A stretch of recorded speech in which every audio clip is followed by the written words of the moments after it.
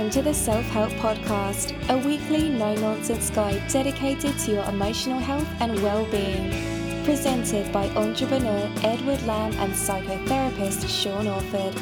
For more information, visit liveinthepresent.co.uk. Okay, hello, welcome to episode 502 of the Self-Help Podcast with me, Ed Lamb, and my good pal, Sean Orford. How are you, Sean?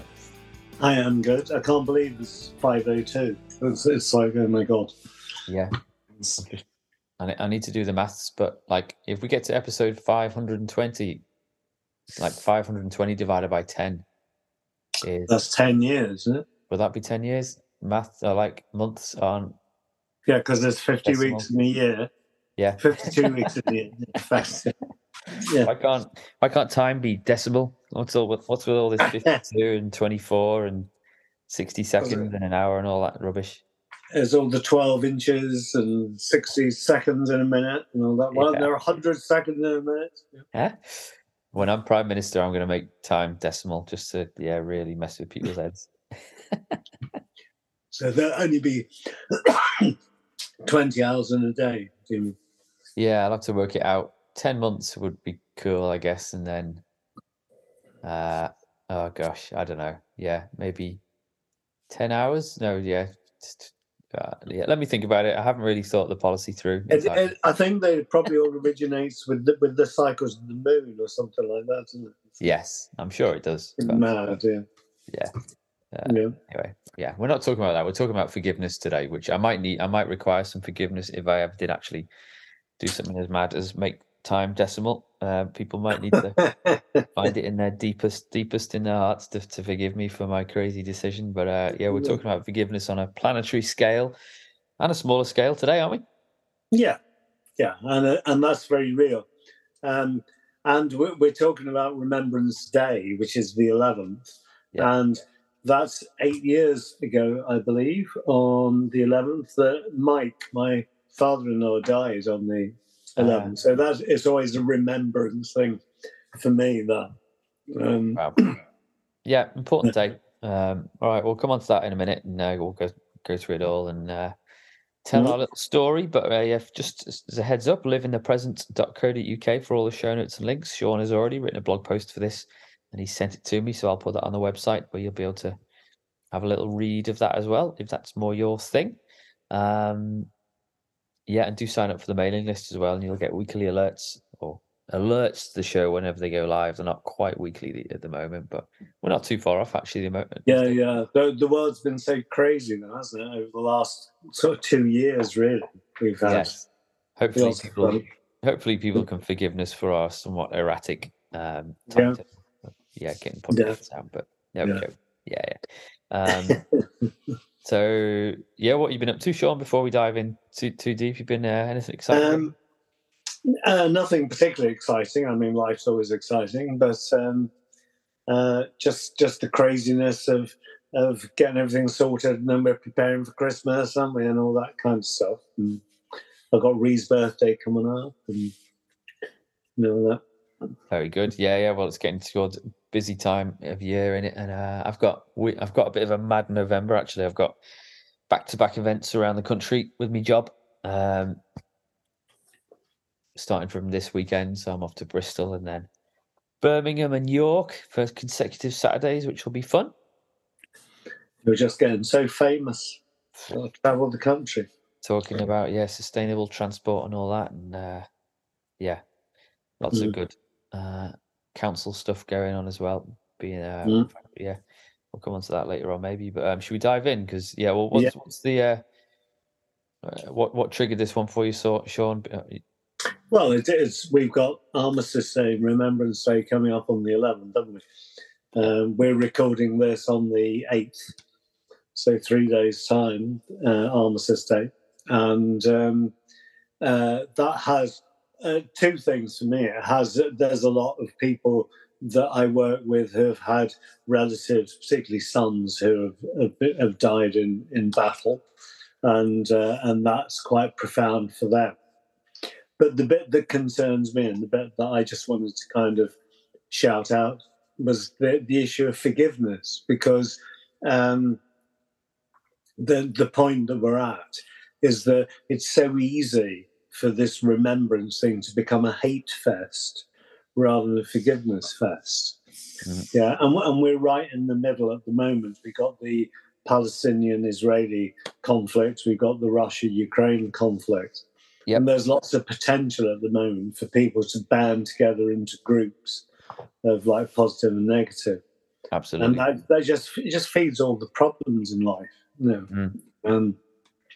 And the thing that we've always said in our work about if we all look after each other, we're all right, is the reverse of what's kind of going on here, you know. I know it does feel like that. I know. I mean, there's some. I haven't really weighed in on the Israel, Palestine, Hamas situation on social media, because I don't feel educated enough on it to kind of really, add anything useful. And I just feel like if I said anything, including right now, actually, if I said anything, it would be the wrong thing, and I'd get in trouble, or upset people. So I think that the issue is that we have two groups of people in that case that are fighting each other, and they can both have good justification for why they do what they do, but in the end, it has to come to a close, you know, and in the end we have to learn to live with each other, which is what happens in all conflicts. If you look at history, you know, we used to fight the French every 5 minutes, and now we kind of get on okay, you know. It's that kind of stuff, isn't it? Or the Scottish English wars, you know, were real issues, weren't they? You know, and like learning for us as a race of beings to be together and to live together and to put the idea of resolving issues rather than creating problems is something we haven't learned yet. I guess we're better at it maybe than we were, but I don't know. So this Remembrance Sunday will be quite an interesting one for me, because I've as part of my council duties, certain councillors are asked if they want to lay a wreath at a local church. So I said because I know the church along the road quite well and the vicar there, so I'm happy to get involved and lay a wreath. It kind of gets a bit complicated because Green Party, I'm a member of the Green Party, so we have non-traditional views on war and that kind of thing, in terms of what the future of planet Earth looks like and how we should be kind of moving away from ever venturing into war, that kind of thing. So I'm not massively up to speed on the policy, on the national policy, being a local councillor, but I'm more than happy to go along on Sunday and remember, you know, people that passed away, so that me and you could sit here and chat so amicably about all sorts of things over the internet. So but it's going to be quite an honour, really, to lay the wreath at my local church. I'm not sure how it's going to be in terms of how I feel as I'm doing it, that kind of thing, because it's Remembrance Sunday is a big one in the UK, isn't it? And I know I've just seen in the news before we came on air that there's obviously a bit of trouble in London and around the country, that there's going to be protests around what's going on at the moment and what the UK government is kind of supporting on the day itself, on Remembrance Sunday, which could be quite a recipe for disaster, couldn't it, or for trouble? And I guess that there's nothing wrong with people needing to state a point of view. It's how they state it. There's the issue, isn't it, I guess?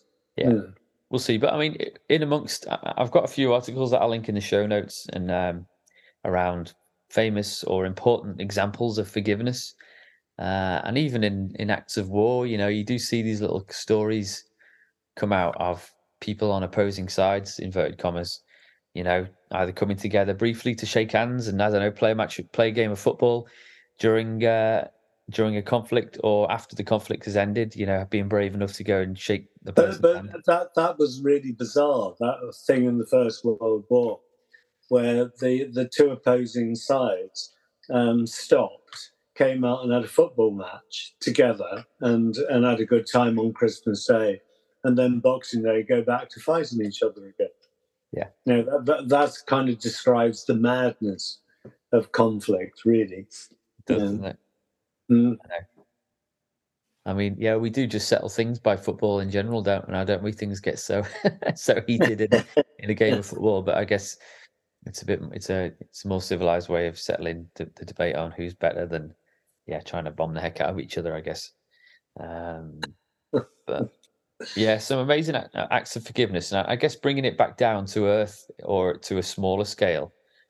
We all have opportunities in our everyday lives, don't we, where we can forgive and let something go. So do you want to talk a bit about why? Because in the book, in the Live in the Present book, forgiveness is right up there at the start in terms of a really important stage you need to go through to kind of get yourself together. So why do you put it so high? Well, if you hold on to anything about the past, and especially anything negative about the past, you're holding yourself back. It's like having a piece of elastic that's connected to the past, like karmic elastic. And every time you try to move forward, the elastic pulls you backwards again. And until you learn to either cut the elastic or let go, you will keep being dominated by it. So I could give you hundreds of examples of working with people who are at kind of the end of life, at that end of things, and are going on about little John, you nicked my lolly in the playground when I was, that kind of thing when I was a kid. And people still holding on to angers and hatreds and hurts. And it's like, why? Why did we do that? And how did we learn to do that? I get the idea that we needed to learn about negativity to stay safe. That's an evolutionary imperative. I get that. But it's like holding on to and holding on to and holding on to all the time. Just keeps us stuck in negative space. We can never find our positive and get into the positive if we keep holding back like that. Yeah. Do you think some people sometimes kind of almost want to hold on to the things that people have done them wrong? They kind of use it as a bit of a security blanket almost from having to move on. I think that one of the biggest problems that I have to deal with is that people confuse forgiveness with condoning, in the sense that many people feel that if they forgive somebody something that they've done, it's like saying that what they did was all right. Mm-hmm. Yeah, and it's like very often there's a biblical phrase, isn't there? Forgive them, for they know not what they do. And very often, the reason people hurt each other is because either they were hurt themselves and they're kind of passing it on, because they don't know any better, or it's just straight kind of ignorance and stupidity. People are so asleep that they can't see what they're doing might hurt other people. Yeah. And then when it's pointed out to them, they're like, oh, I didn't realise that. And I think that's the thing, is that the difference between being mad and bad. There aren't that many people who are bad people. Most people that get things wrong it's the madness scale, not the badness scale. Yeah. So, where does that come from then? Because it's when you put it like that, in terms of separating out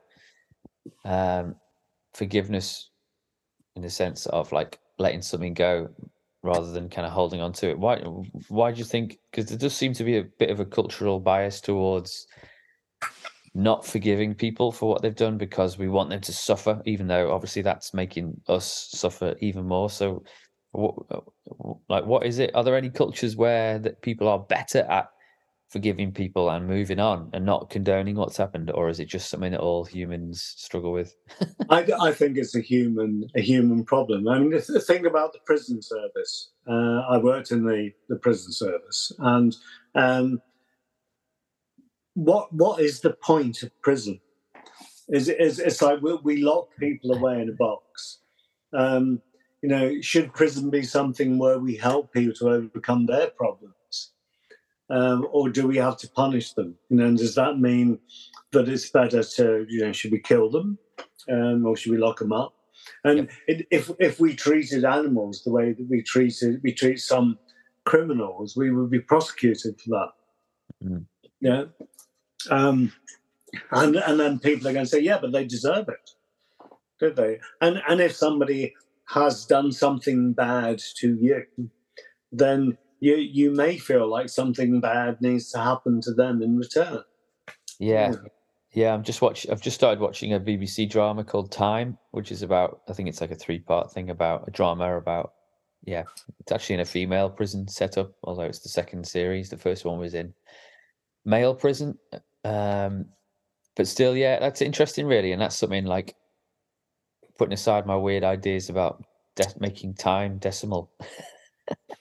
If I could rise to the kind of the political heights and start to really impact, the kind of system of the judicial system and how we treat people that have messed up. Obviously, there's a small percentage of society where like they can't be reformed almost, and they need specialist care and attention, and they can never really take part in civil society as we know it. But I think that's quite a small, very, very small percentage of people. And I would probably imagine that, a lot of people in the UK prisons could be dealt with in a much more humane way, with a view to them kind of rejoining society. And I think that the key to all of it, and it was as much when we were running the courses as anything else, is to do with insight. To people who have insight. Now, someone who has insight and is nasty is deliberately hurting somebody, and they know how to hurt them because they've got the insight to do it. Yeah. They know how to make that person suffer. If you got somebody who has no insight, they may do things that are appallingly bad, but they don't understand what the fuss is. What are you going on about? Because they don't get it. Yeah. And that's the madness bit. Yeah. Whereas the other bit is the badness. Yeah. And I mean, the ideal person to be a torturer is someone who gets a kick and enjoys other people's pain. And then they get very skilled at being a torturer. I know. And that's badness. I know. And like, it's not really something that comes up as a local councillor, but certainly from like national politicians, that it's a good vote winner to be seen to be tough on crime. We're going to lock these people up. We're going to lock them away. And there obviously is just then they're just feeding a desire within society for people to want to feel safe, or for people to want to see retribution for criminal behavior and that kind of thing. But I think even in the King's speech yesterday, there was something about kind of trying to reduce like the pressure on the prison service and trying to get people out of prison quicker, which I did, I initially saw, and I understand the kind of shock to that. It's like, well, you're going to release all these prisoners back onto the streets. And obviously, if these folks that are coming out aren't ready for that, then it could be, they could reoffend, couldn't they? Or they could. But I think there are countries like Finland, and obviously, probably not in my head, forward-thinking places where prison is seen as a place for people to kind of get the care that they need, kind of to learn some new skills, that kind of thing. Feel like they can, once they're released, they want to take part and they're going to be welcomed by society, rather than kind of I think there's a lot of, maybe more so in American prisons, but like in the UK as well, where people want to go back to prison because they feel safest there, and they kind of get so used to that lifestyle. You know what I mean? So I wonder how long it will take if we can ever have that kind of awakening where in the UK we can see prison as a place to really reform people, and from as you and I, as law-abiding citizens, to kind of welcome people back out of prison and shake them by the hand and say, right, let's go and get yourself a job or whatever it is. Or if you look at the idea of the charity that I have a kind of vague involvement with, the Weapons Down, Gloves Up charity in Liverpool.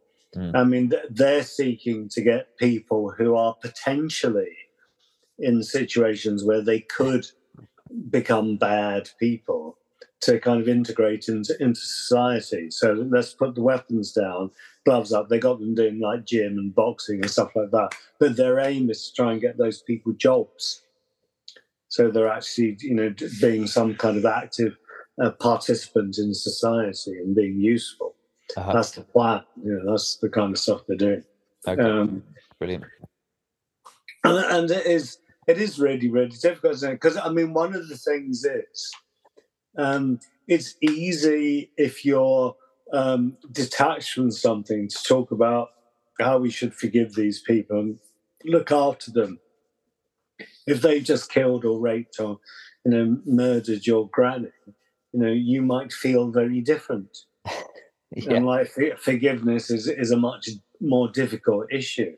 And I think that's one of the problems. It's dead easy to say this stuff, but to actually to enact it and to live it. And you do say, when Nelson Mandela came out of Robben Island, where he'd been imprisoned for years by the apartheid system in South Africa.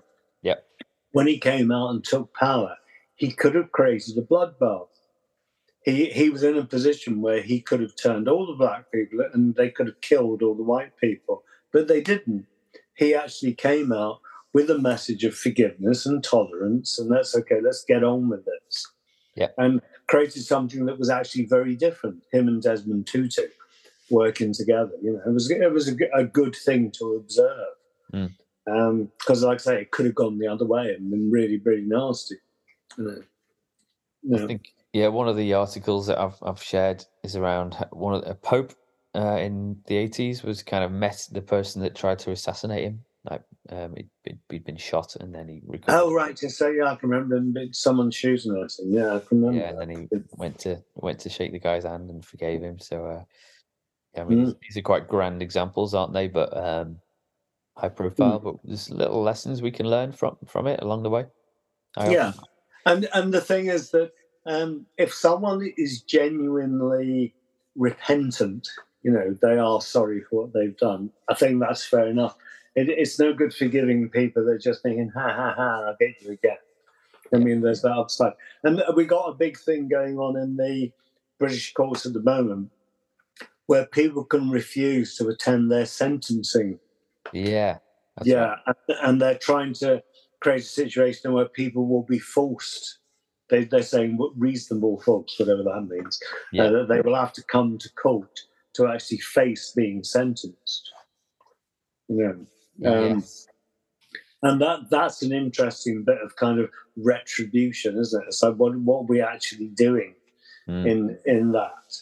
And what they want is they want the people that are the victims or the relatives of the victims to be able to see the person being punished or being told they're being punished, or whatever. They want to be able to witness.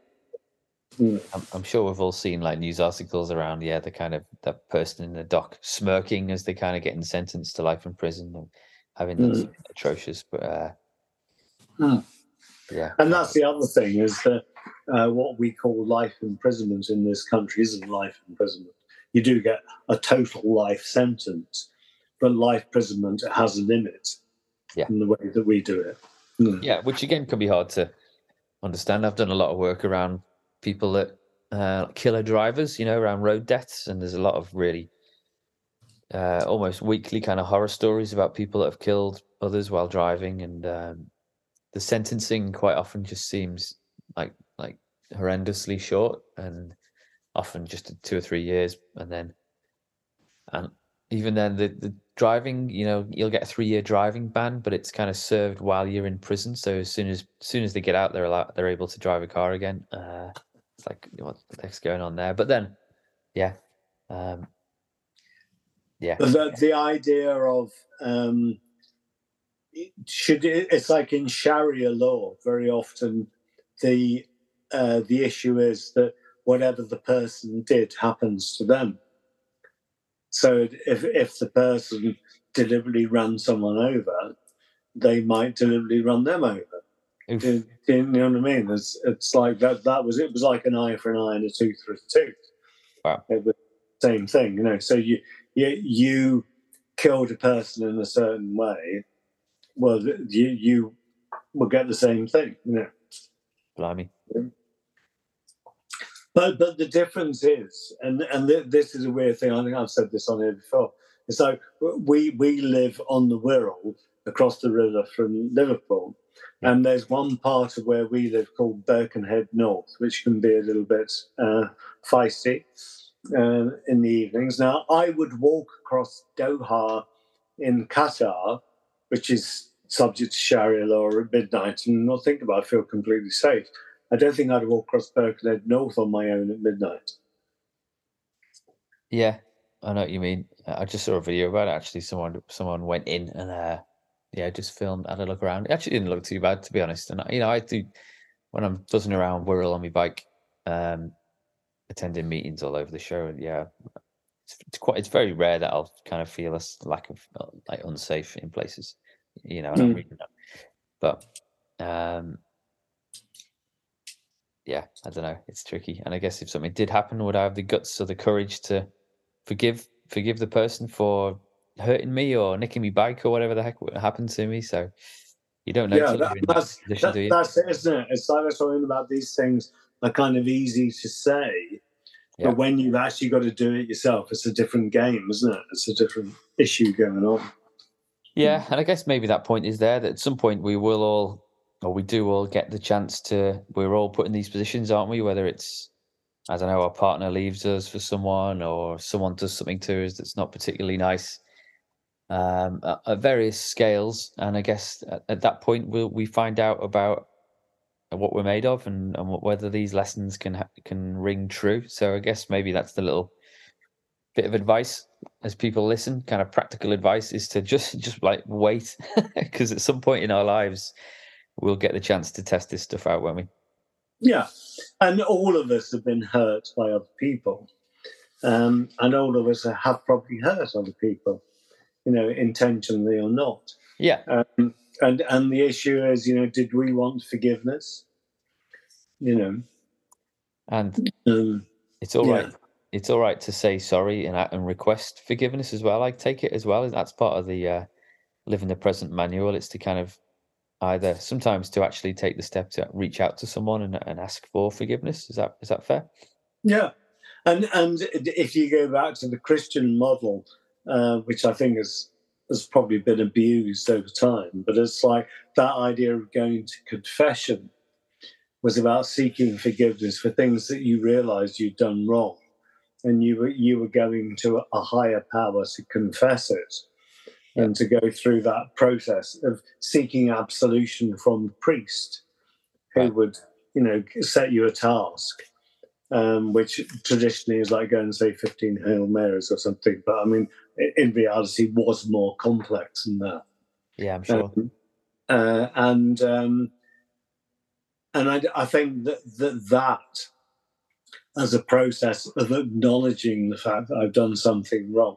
I think people do that in therapy, in psychotherapy. They come along and very often they're kind of seeking absolution of some sort, Right, interesting. Yeah, I just watched the, I can't remember the name of the show, but it's another drama with Steve Coogan playing Jimmy Savile. It's a 4-part drama on BBC. Oh, right, yeah. So, yeah, I mean, just how you can forgive some of those acts is that's more next level stuff. But it does kind of go into, because Savile was, a man of faith, and he did well. At least the drama portrays him as someone that's attends church every now and again, and even did kind of look for forgiveness from a priest at one point at least. So. But yeah, gee whiz. I mean, he was never brave enough to kind of own up to anything while he was alive. And who knows what if he was met at the pearly gates, if he got that far, who knows how he got on. But yeah, I mean, forgiving that kind of behavior is next level, isn't it? Yeah. And I think a lot of crime punishment and absolution, all those kinds of things, when people view it, is based around their ideas of life and death and what happens afterwards. And do you go to heaven? Do you go to hell? Is there anything afterwards? Do people get their karma? People have different ideas about what's going on. I mean, that they used to say, where I came from down London, that everybody gets theirs in the end. Yeah, which is the karmic idea, isn't it? Yeah. So who knows? But yeah. Oof. Mm. Heavy stuff.